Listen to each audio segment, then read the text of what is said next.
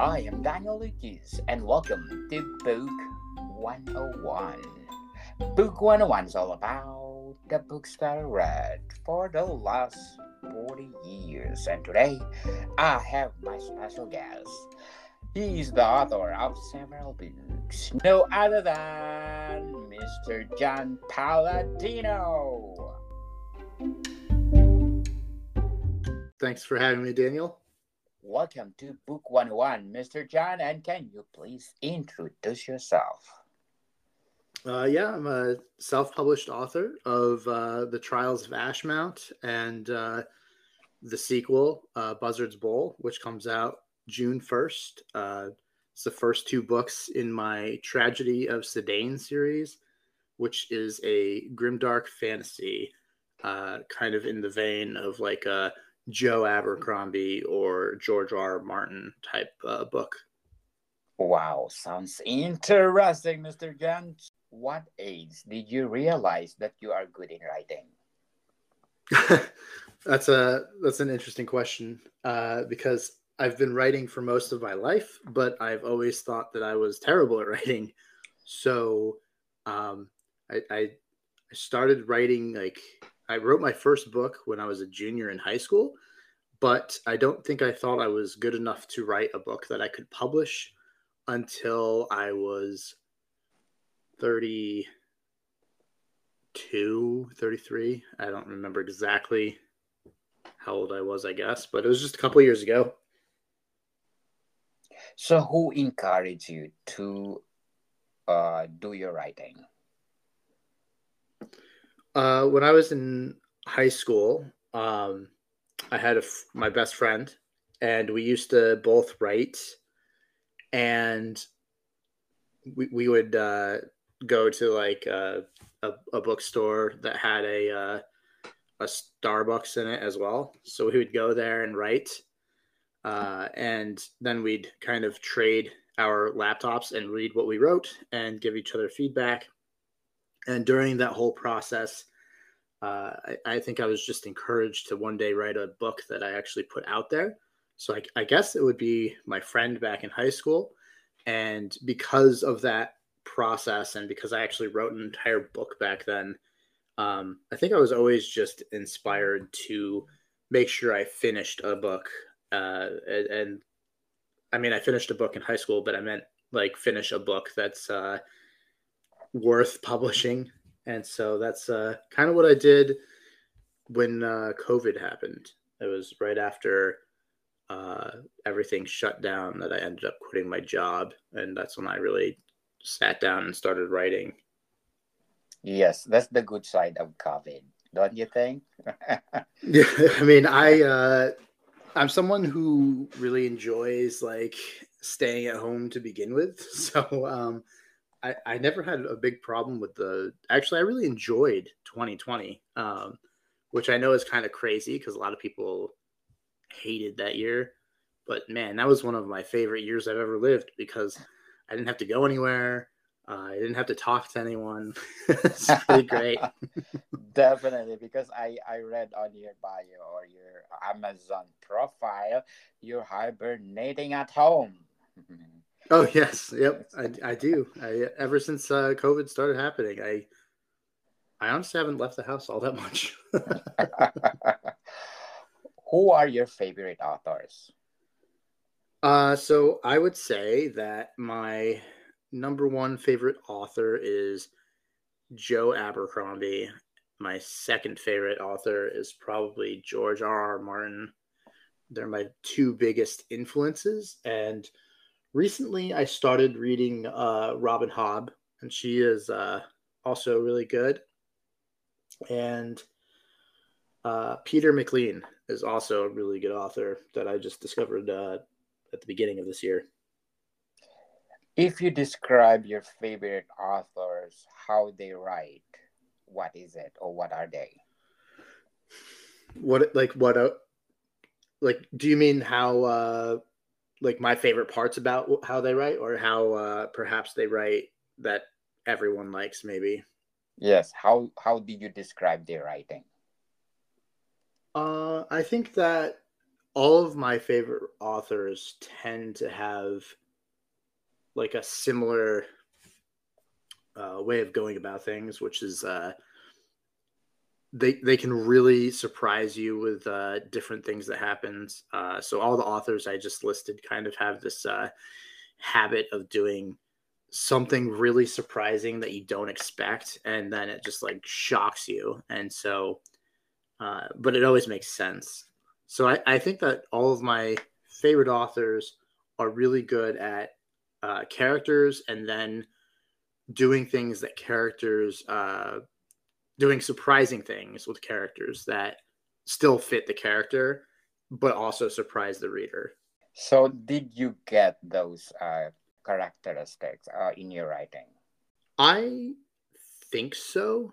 I try and do the same thing where I have a pretty large cast, and then the characters are pretty well defined, and they might do some really surprising things, but for reasons or because the character's been defined already to do that. And so it's not really a surprise that they're doing it because it fits the character.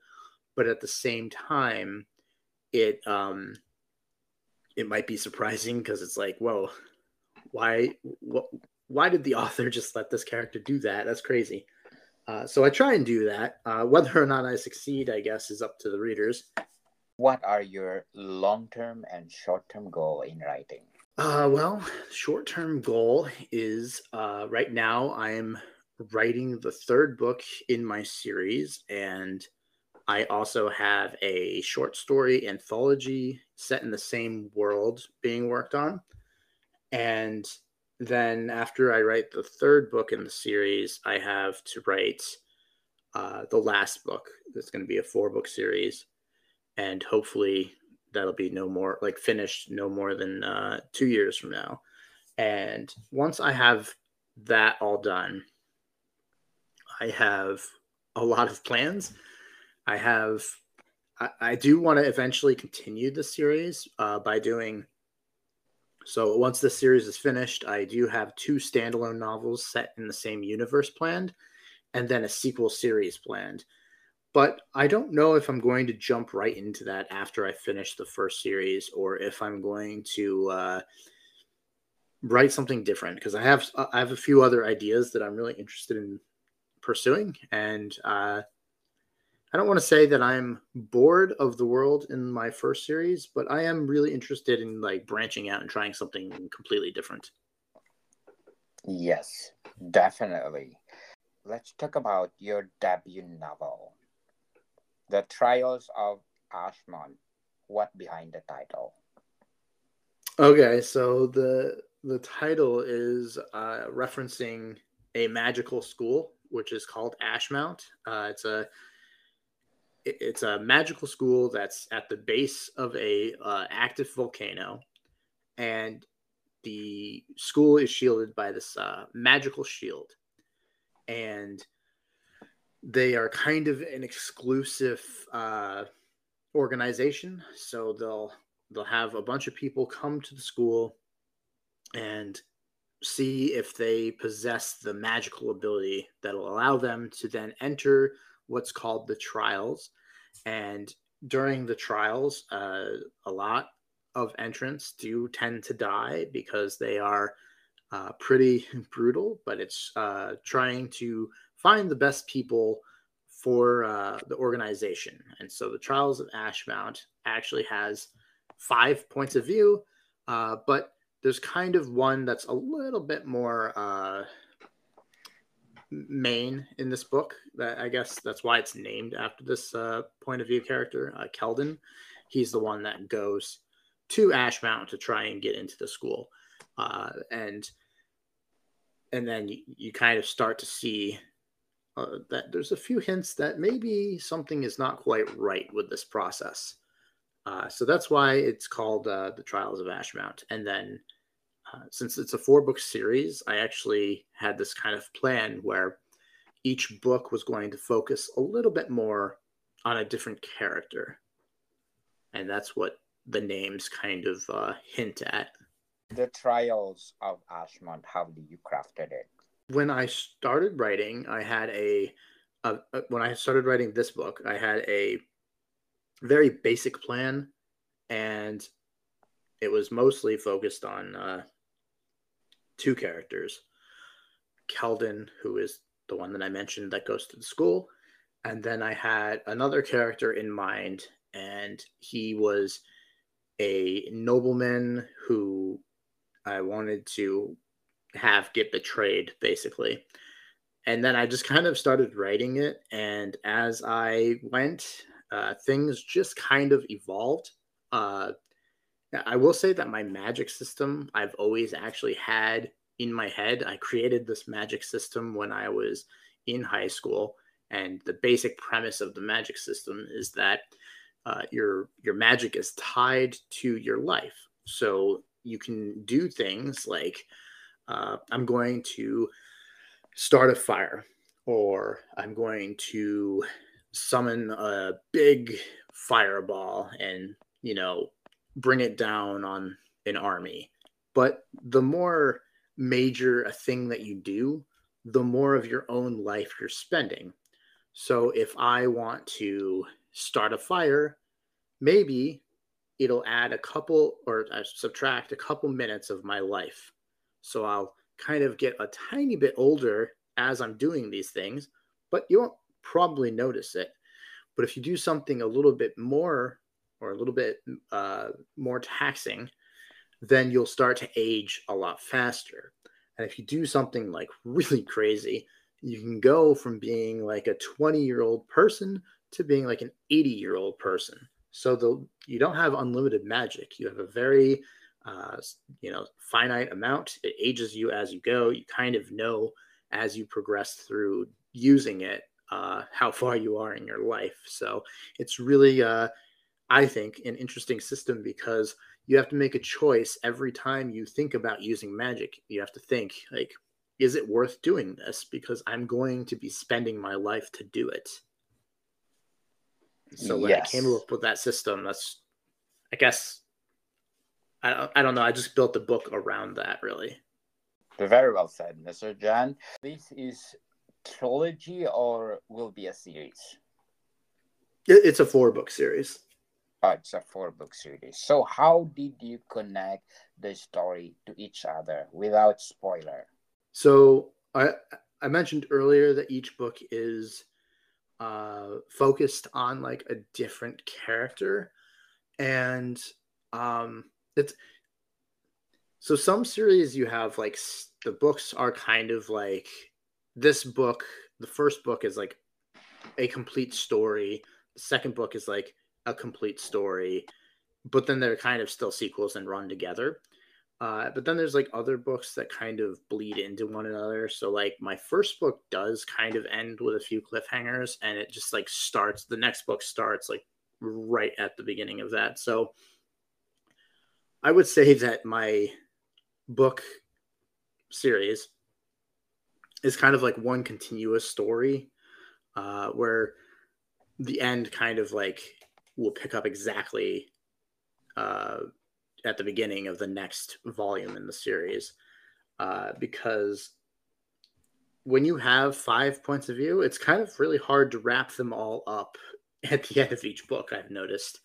I think I did a lot better with book 2 at maybe making an ending that was a bit less cliffhangery, but since the story is not like different stories for each book, it's a little difficult not to have it like end with like a cliffhanger, I guess, or a need to know more. But I tried to end them in ways that were somewhat satisfying, but not upsetting, because I don't want to write a cliffhanger that's too annoying where you have to like wait to find out if someone died or whatnot. If I wouldn't do that. I like to clarify, like, this is what happened. There might be a major event that happens right in the end of a book, but uh, I don't want anyone to be like disappointed that they didn't get the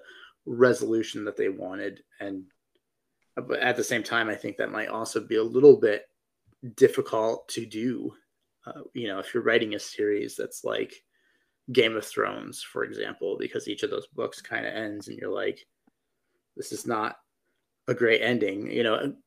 Famously, Martin ended number 5 with some crazy things. And then, it's been over, 12 years since that book, I think.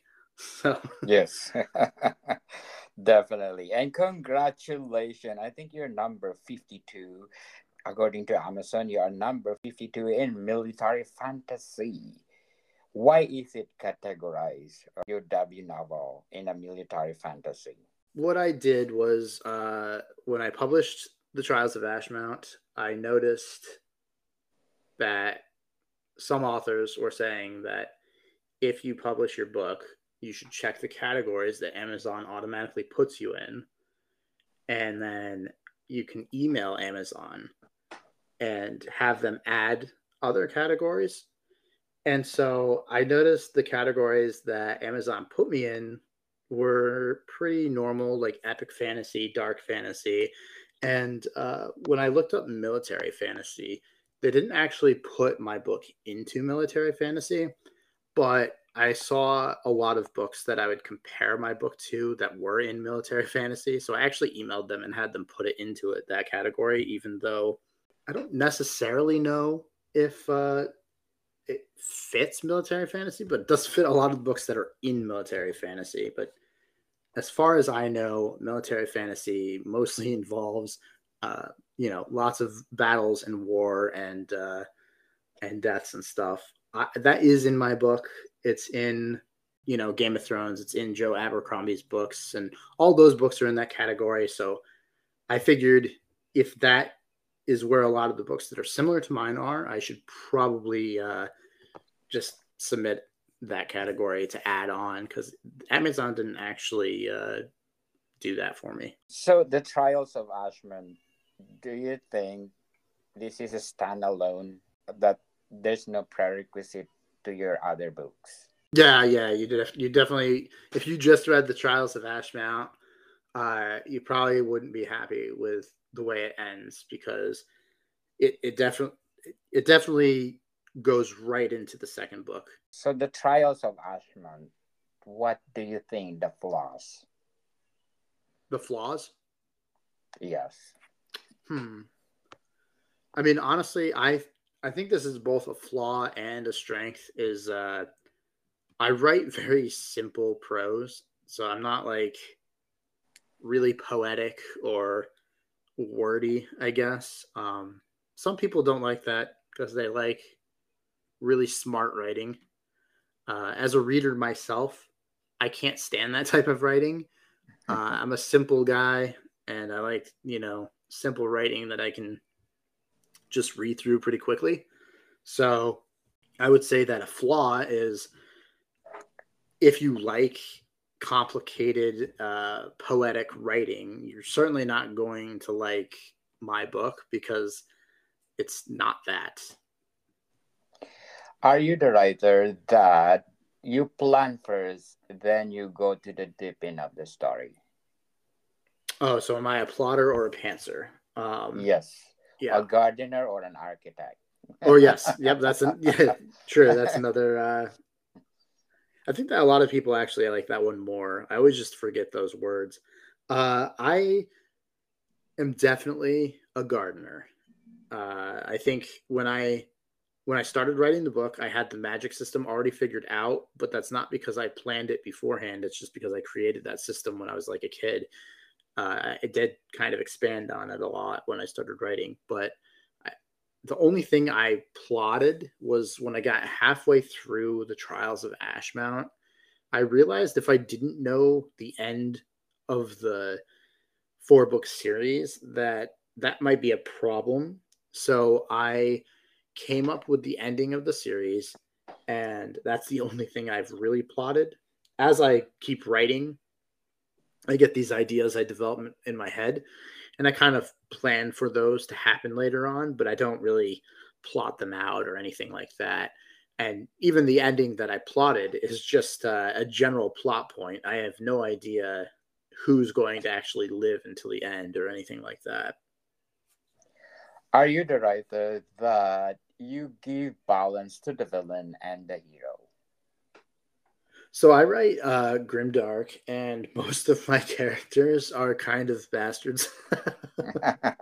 So, like, I have, I have a few characters that you might think are good, but they'll probably do something really bad at some point for selfish reasons or self-preservation or whatever. And then I have people that are a lot more of what you'd probably consider like evil characters, but generally they have motivations or reasons for being that way that you can kind of believe. They're not just like I'm bad because I like to be bad for the most part. I mean, there is some of that because they take enjoyment out of making other people suffer, but for the most part, I'd say most of my characters are kind of in between. Some are a little bit better than others, but in the end, people in my series are much more about them, like their self and the things that they care about, rather than trying to do the good thing for the whole world, or the opposite of that, like just trying to be evil for the sake of evil. There's usually some sort of motivation there and understandable reason for it happening. Yes, and according to Michael Roberti, he's my guest last month, he's saying that it's bloody, bold, and resolute. How bloody it is, your story. There is quite a bit of violence in my book, I would say. Book 2 is even worse when it comes to that. So it's pretty bloody, I would say. How bold it is. Well, according to Mike, pretty bold, I guess. He will be my guest next week for the second book of his trilogy. Oh, nice. Yeah, Mike's a good dude. Yes, he's one of a kind, like you. Oh, Mike's review. Yes. So, yeah, I think what he's trying to say is that, so it says, to me, it's the conundrum of a first round quarterback in their first few seasons in the NFL. There are a lot of wow moments, but every so often it just barely misses the mark. So I think that for the most part, he's saying it's impressive, but then, there's a few flaws, which is fine. Not everyone is going to rate a book 5 out of 5. Mike rated it a 4 out of 5, which is still a solid rating. He had some qualms with it, which I think was like some of the characterizations he wanted to have elaborated more. But then he says things like, the scale and the scope of the story is really good. And actually, I'll just read the actual quote right here. Why am I trying to paraphrase? He says, on the other hand, the sense of scale and scope of the story is brilliant. Very few writers could juggle that so well, let alone in their debut as an indie author. So that's really cool. And then at the end, he continues the football analogy by saying, if authors were quarterbacks and my team drafted John, I would be very excited for the future. So maybe he's a football guy. I don't know. I actually never asked him about that. I should. Yes. I will ask him. Okay. Okay. I will. You will be my guest next week. So I'm gonna ask about this comment, Mr. John. What else you can say about your debut novel? It's a very fast-paced book, and if you like, I mentioned Abercrombie and Martin earlier, so I would say that The Trials of Ashmount has like Abercrombie type characters in a George R.R. Martin world with a Brandon Sanderson type of magic system. Actually, there's 2 magic systems in my book that are completely different from each other. So it's got 2 Brandon Sanderson magic systems in it. And by that, I mean hard and defined, and they have rules. And so you know what to expect with the magic, I think. At least there's not going to be any like crazy surprises that like a soft magic system has. Definitely. So before we go on, I want to shout out to the people listening in Sweden. Oh my goodness, the most livable city in the world. So in Stockholm County, I got 41%, Stockholm at 24%, and John Coping at 15%, Västra Gotland County at 9%, Dalarna County at 3%, Västra Gotland at 3%, Uppsala at 3%, Skane County at 3%, and last but not the least is Kane at 3%. Thank you, Sudan, for supporting this podcast because this podcast is created to empower writers all over the world, like Mr. John Palladino. So, what are the pros and cons of indie author or indie publishing? Well, I think the most immediate pro is that you can kind of do whatever you want, but then an immediate con is that you have to pay for everything yourself. So you can write as long of a book as you want, but you still have to pay somebody to edit it, and editing can be expensive. You know, you have to pay for cover art, and cover art is expensive. And so it's kind of you're investing your own money into it. And then when you finally publish, you have to do a lot of marketing. And while traditional authors also have to do their self-marketing, it feels like from an indie point of view a lot harder because we don't have a publisher backing us. And just saying that, you know, Orbit published my book gives you a huge step up in terms of credibility, because when you're self-published, you are battling against a lot of books that are out there. And unfortunately, I don't like to say this, but unfortunately, a lot of self-published authors don't put in the proper effort, money, time. And so there is a lot of crap out there. But there's also a lot of really good indie books out there too. But when there's so much of it, it's really hard for random readers to just kind of like know one way or the other if, you know, is your book good? Is it not good? But if I said, you know, Tor or Orbit or whoever picked me up, people are going to expect a certain like quality from that, because the publishing houses have access to all these resources that we do not. So I think that's the major pros and cons to it. But the nice thing is that if you do well with self-publishing, you tend to make more money than a traditional author, but it is harder, I think, to make a decent amount of money as a self-published author than as a traditional one. It's hard to really make that a fact because I've never been traditionally published, so I don't really know. But from, you know, what I do know, it seems likely. Yes, there's a lot of indie author that they manage to be successful. This podcast is created to empower like you, Mr. John. So anytime you can come and promote your books, because this podcast have according to my analytics, there are 133 countries listening to me. So totally free and empower people like you.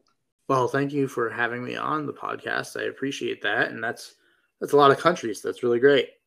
Yes, so the trials of Ashmount. Okay. Or the main character. Sure. So there's kind of 5 main characters. You have Keldon, who is going to Ashmount for the chance to join the magical school. Then you have Edelbrock, and Edelbrock is a nobleman who is trying to get rich quick by doing some really bad things.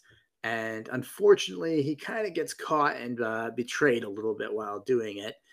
Then we have Demry. Demry is actually a character who already went to Ashmount. He already went through the trials. He already learned from the school. He is a mage but he learned, some things. He became kind of went against the rules, I guess, of the organization because he was trying to pursue some knowledge of some sort that I don't want to get into for spoilers. But he ends up becoming this criminal who's running from them and hiding from them, and he's been on the run from them for a long time, and he's got this stutter. So I actually write out his stutter in the dialogue. I don't know why I chose to do that, but I did, and I really liked how it worked. And he is very okay with it. He doesn't care that he stutters. He doesn't change the way he speaks to try and not stutter. He just owns it and doesn't give a shit. So the fourth major point of view character is Sarah, and she is a girl who lives with her family in the cold northern country. She raises birds, and she kind of gets caught up in this war that starts happening in her country. And then there's one last character that's the main character, and his name is Villic, and he's part of the nomadic clans, and they're called the Camel clans, and they kind of war with one another all the time. And then something strange happens to Villic. He wakes up one day, and he has a voice in his head, and this is like a new form of magic, but it's kind of freaking him out because Villic is a very shy, very introverted person.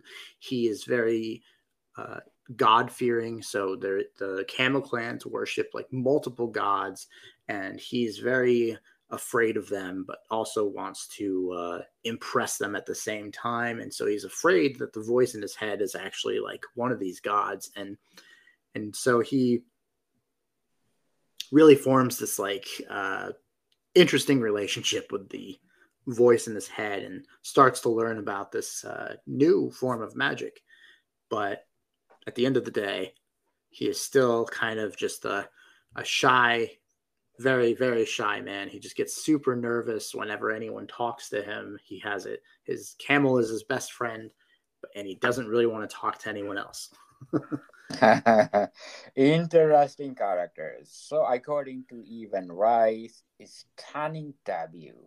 So, what are the elements you put in your stories to make it the reader say, "Oh, it's stunning"? Well, I really tried to focus on the magic systems for one, and tried to create unique and original systems because I thought, cool magic is always fun.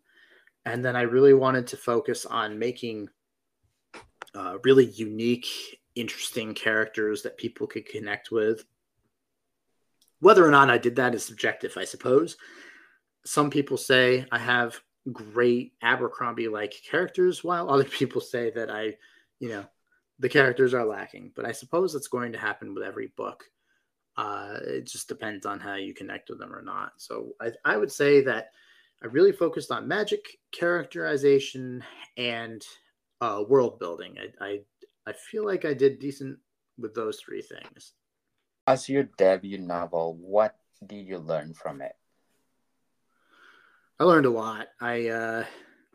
So after I finished writing the book, I hired an editor, and I did a developmental edit, and that was so much work. It was insane. But through that developmental edit process, I learned how to write a lot better, I think. So I wasn't really thinking as I was writing the first book about some different things, like consistency and timelines and making sure that everything always like made sense. Like I tried to, obviously, when I was writing it, but I don't think I was consciously as aware about like some of the things that I am now. So when I wrote the second book, the amount of editing I had to go back and do was like way less, which was awesome. That's be awesome. What are your struggles in writing your debut novel? I think that writing every day, which is what I tried to do until I finished the book, that didn't happen. Really, I found out that I kind of have a strange habit of working where I will work really hard on like writing a book for a month or two, and I'll write quite a bit in that time, almost every day. And then I'll just kind of like burn out. I won't do like any work on the book for a couple months almost. And then I'll pick right back up and do another couple months of just like crazy work. And then I have like the book finished. And if you go to your reviews, there's a word over there that consists all your readers talk about it. And I will tell you the word and let me know what you think. Okay? Okay. Okay. And it says dark fantasy. Okay. Yeah. What can you say about dark fantasy? Dark fantasy is such a weird term to me because when I think of dark fantasy, I think of kind of like grimdark or adult, mature fantasy. There's swearing and there's grim and brutal things that happen. Ironically enough, though, if you go to dark fantasy, there is a lot of like romance in that section. And so I don't get upset when people call it dark fantasy. I'm in the dark fantasy category. It's just I always think about how the category is just like overrun by like romance and stuff, and it's just kind of funny. Yes, magic system.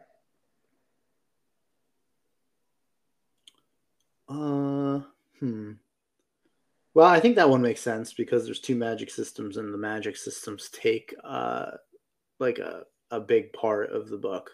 Yes, single thing. What was the word? Single thing. He's saying that book and you must pay attention as what's going on so you don't miss a single thing. This is all about single thing. Okay, well worth. Hopefully people are saying it's well worth buying. According to Sweden, Eric Sevenson, Sweden, well worth the read. Great. That's good. Yes. It's nice to make a play of this. So before we go on, Mr. John, I want to invite you to my other podcast, Food 101, on our third season with Chef Alessandro, one of the executive chef in one of the five-star hotel in downtown Toronto. And our latest episode is about borscht. So please still listen, Food 101. So, Mr. John, can you please invite our listeners to buy all your books? Yeah, if anyone wants to try the Trials of Ashmount, you can find it on Amazon for only 99 cents, or it's free if you have a Kindle Unlimited subscription. So try it out. It's not that expensive. Yes, it's one of a kind, people. So let's support Mr. John Palladino because more books to come, and the books are phenomenal. Don't you think, Mr. John? I have a hard time like praising my own books, but yeah, I'll go with that. They're phenomenal. Yes, they're phenomenal. So, what do you think the Trials of Ashmount is good for a series or a motion picture? Ooh, is it good for a motion picture? Yes, or a series. So that's funny that you asked that because as I was writing this book, I was just visualizing so many things in it as like an HBO produced like series or something. So yeah, I think it would be really good as a TV show. I don't think they could make a movie out of it too well. I mean, who knows? But I think that it would be really hard to condense it into a movie. Yes, as I said, Mr. John, dream big. Yeah, My dreams will be fulfilled when HBO is handing me that $1 million check. Yes, and I hope the ending is better than Game of Thrones. Okay. To be fair, that is a really low bar, so I think I got it. Some of the authors that I interviewed, they like the ending of Game of Thrones, just like Luis Magalhães. He's a Portuguese writer. Oh, I know him. Who, yes, he liked the ending of the Game of Thrones. He said good or best. What? I'm going to have some strong words with him. Yes, listen to our episode. I think last week or last month. He will be my guest again this week, this coming Tuesday. So again, Mr. John, thank you for your time. Thank you for having me, Daniel. I appreciate it. Thank you for your time. Thank you. Welcome, people. See you soon.